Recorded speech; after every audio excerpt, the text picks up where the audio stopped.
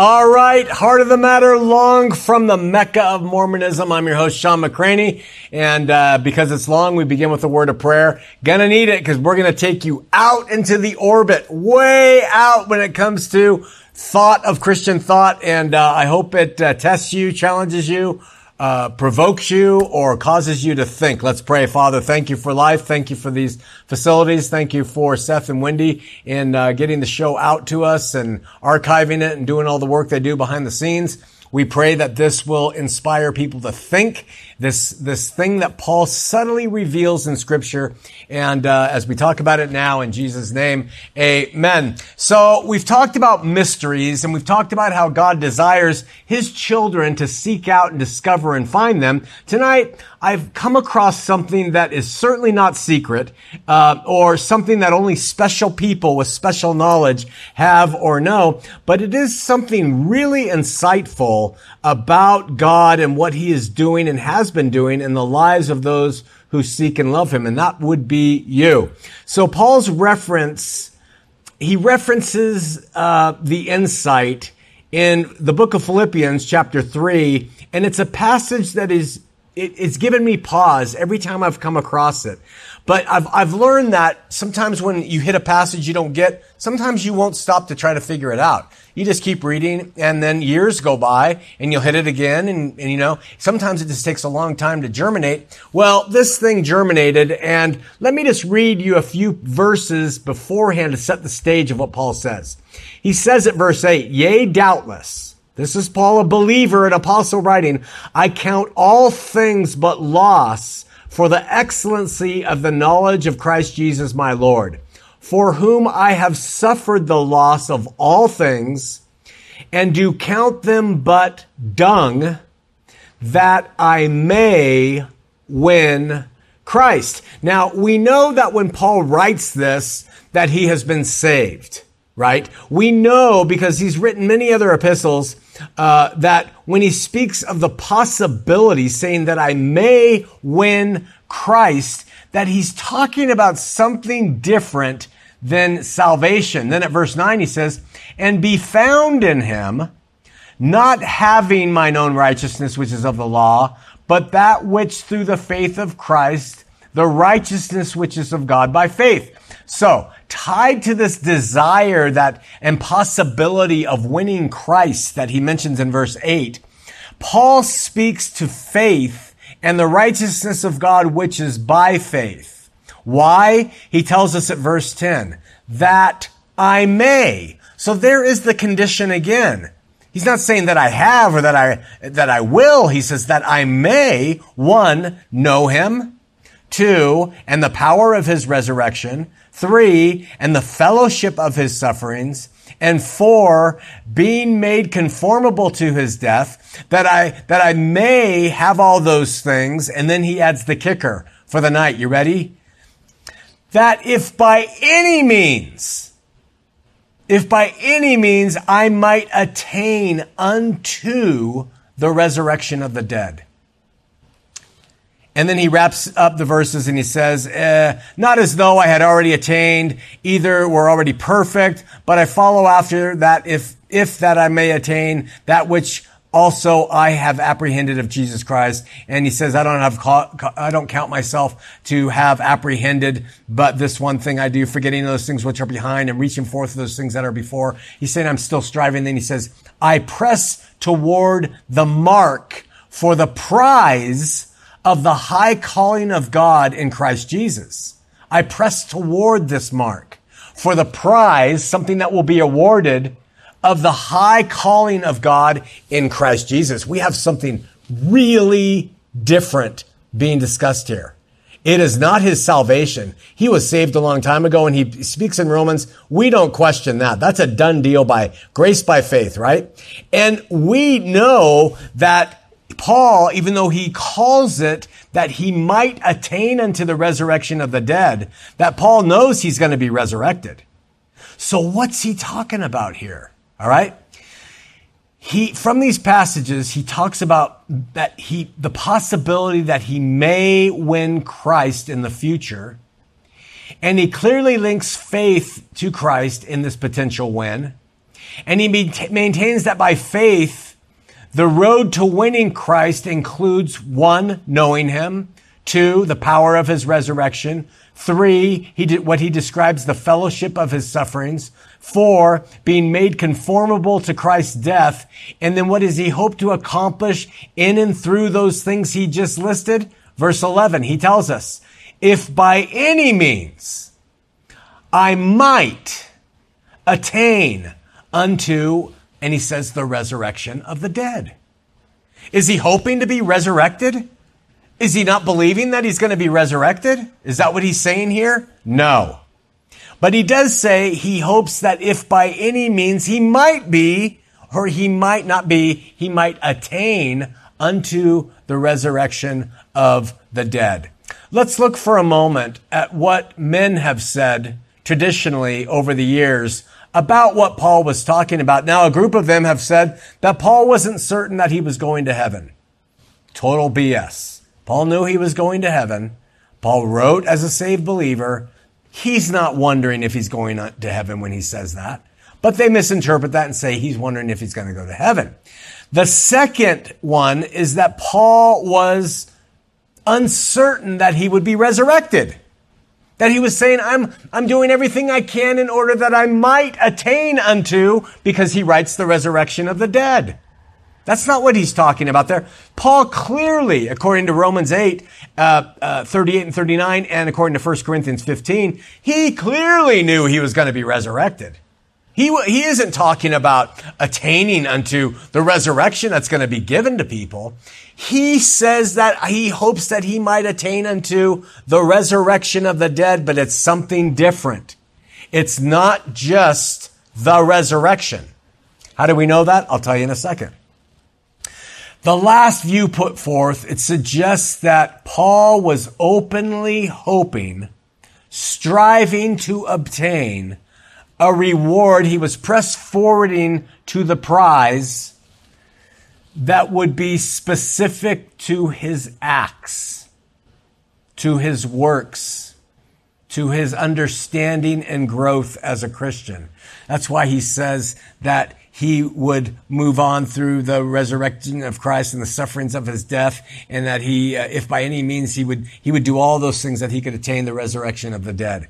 Okay, so where Paul says, if by any means I may attain to the resurrection of the dead, he was not sure, according to whatever he meant by that line, the resurrection of the dead. He was not certain he would receive it. Okay? That is plain, as the Greek here translated, if by any means, cannot mean anything but I'm uncertain. So, we have an issue, because the resurrection was certainly believed and taught by the followers of Christ. And it was taught by Paul in Romans 8 and Romans 15 completely, that all people are going to be resurrected, and that was emphasized by Christ. But here he's uncertain about attaining to this thing that translations call the resurrection of the dead. Or does he? The key to this is in the Greek. The term for resurrection in all of the new apostolic letters, in all the New Testament, the term for resurrection is anastasis. Anytime you see resurrection, you're going to see anastasis. Does Paul use anastasis here when he says, if by any means I might attain anastasis? He does not. He uses a word that's not used anywhere else. It's related to anastasis, but it's different. It's exanastasis. Exanastasis. And that's a very different word. It has different letters to it. It means something different. Anastasis, Paul has taught, everybody is going to receive anastasis. The wicked will receive anastasis. The good will receive anastasis. There is a general resurrection all will receive. Paul knew all people would receive anastasis, but what he is saying here is he wants to receive exanastasis. And that word, according to our best scholars, means I want to receive, if by any means possible, the out resurrection. The out resurrection. What does that mean? It means here's general anastasis. I want to receive a resurrection that's outside of that. I want to receive a resurrection from God that's not of the general kind. I want to receive this ex-anastasis, and I want to do it by these things that I say in verse 10. And I hope by any means possible I can attain it. Have you ever heard that? Have you ever understood that that is a concept within the Christian faith? That there is an ability to live your life in a way, because it's not being saved and it's not being resurrected. It's living your life in a way that God will bestow on you a resurrection that's outside the norm. It's ex-anastasis. It's different. It's, we might say, better. How? We don't know. He doesn't tell us. He just says, I want to get it, no matter what. By any means possible. In light of all that we have read, what we can say here is whatever it was that Paul hoped to gain was something other than normal resurrection of all believers from the dead. In fact, what he longed for and strived for was a resurrection that was outside of what common resurrection would look like. Have you ever allowed yourself to believe that as a Christian, your eternal existence is different than just being saved or just being resurrected? That Paul talks about another type of resurrection. It's really an important concept to sons and daughters of God, so I hope you'll consider thinking about it. How is it unique to anastasis or general resurrection? First of all, we can see that Paul considered this ex-anastasis or out-resurrection conditional upon believers. It's a conditional thing. That's why he hoped to attain it by any means necessary. And it's predicated on some things that Paul describes as vital to being able to receive it. You want to hear him again? Verse 10. That I may, number one, know him. Now, without a long Greek explanation that I can hardly understand myself, this is written in the genitive of the articular second aorist ingressive active infinitive of gnosko. And long story short, the Greek scholars say that means I want to experience Christ. I want to know him by experience. That's what it means there to know him. It means not just intellectual knowledge. You want to experience Christ in you. The next things he mentions is, and the power of his resurrection. So Paul just didn't want to be a Christian who died to his flesh. He wanted someone who would rise up to new life and let his inner man guide him throughout his existence. That is something he says he's doing in order to possibly attain ex-anastasis. All right? Then he says, and the fellowship of his sufferings. He literally describes a partnership with Christ in suffering. All right? Christ is in the Garden of Gethsemane and he says, Father, if any way, let this cup pass, but not my will, thine be done. And his father said, my will is you drink the cup. The Father says to us, hey, we say, Father, I really want to do this, but not my will, thine be done. And Father says, you do this, and it's insufferable. That is to experience partnership of the suffering of Christ. All right. And then he says, and being made conformable to his death. That's the fourth thing he says he does as a means to hope to attain this ex-anastasis resurrection, this out-resurrection. That's written in the present passive participle of sumorphizo. And what it means here is to literally be configured to the agony of Christ's death. That's a tall order, right? It doesn't happen by anything but faith. It doesn't happen but by the Spirit in you. You can't earn it, but it is a biblical reality that there does exist a resurrection that's outside the norm, that is a better one than what is generally given to people. Clearly then, more than faith in Christ is involved, which is how salvation comes, but it is the suffering. It's the extreme sanctification.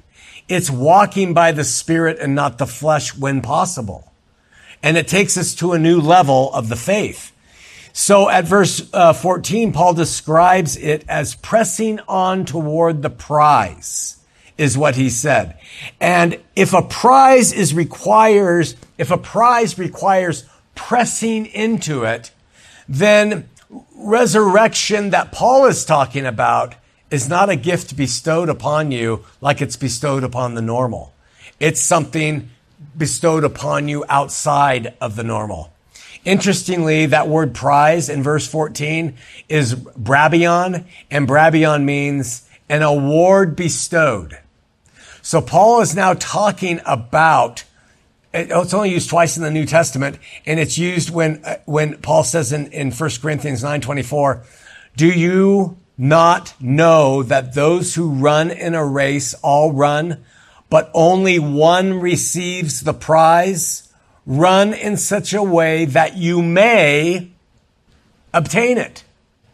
That is, again, a conditional thing that you are pressing in that you might by any means attain unto this resurrection that Paul is talking about. Most see this passage as referring to eternal rewards which believers can obtain for faithfulness in this life, and therefore it is a word used in connection with reward and awards, striving for personal excellence in the race or the walk called Christianity. Because Paul repeatedly asserts that rebirth is not an award, but is something bestowed by God's grace, we know it's not tied to salvation. And because we know that that is the case, then we know the meaning of this passage is very different from being saved.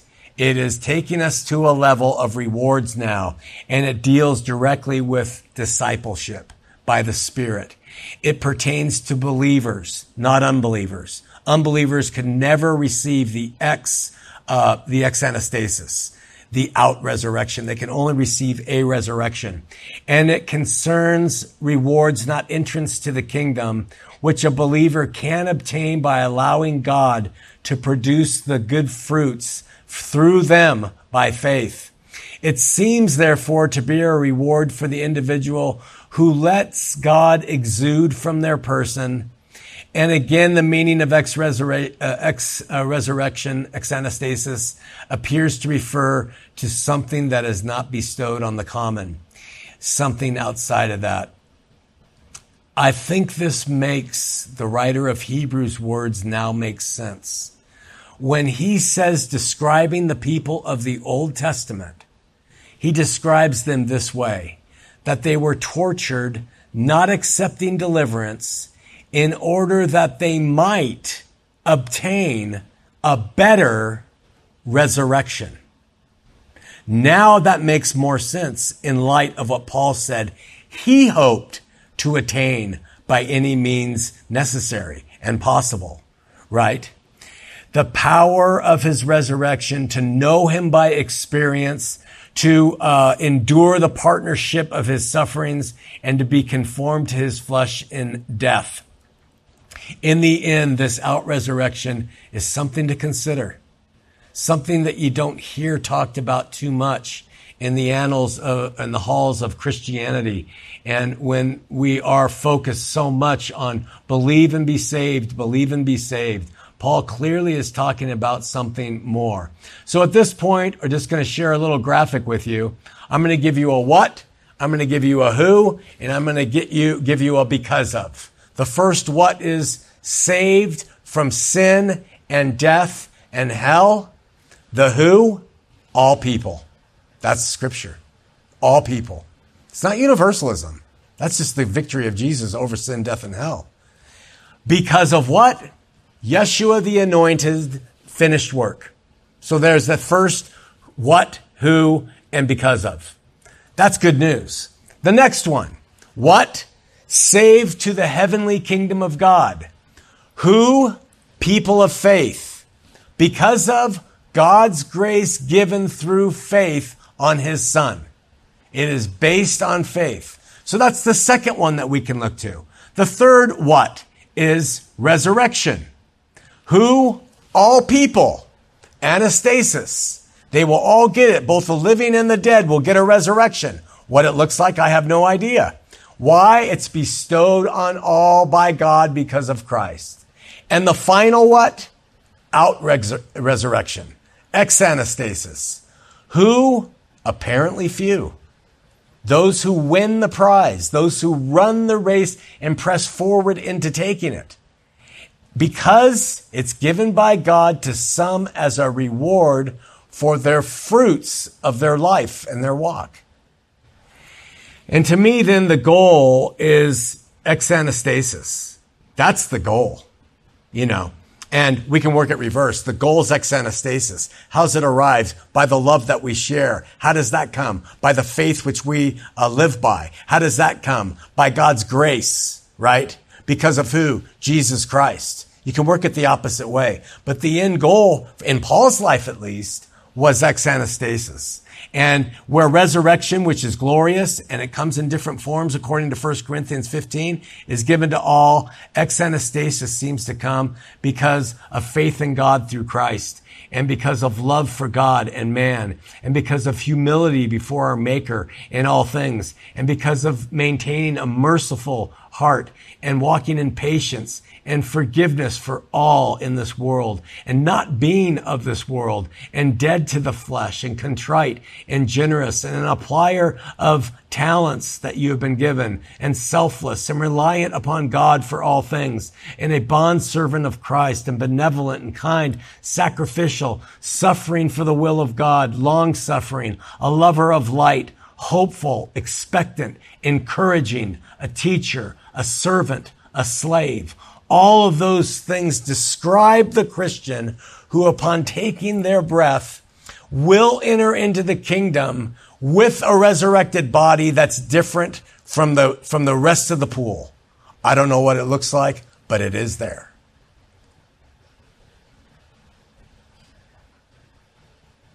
My thumb's getting dried out.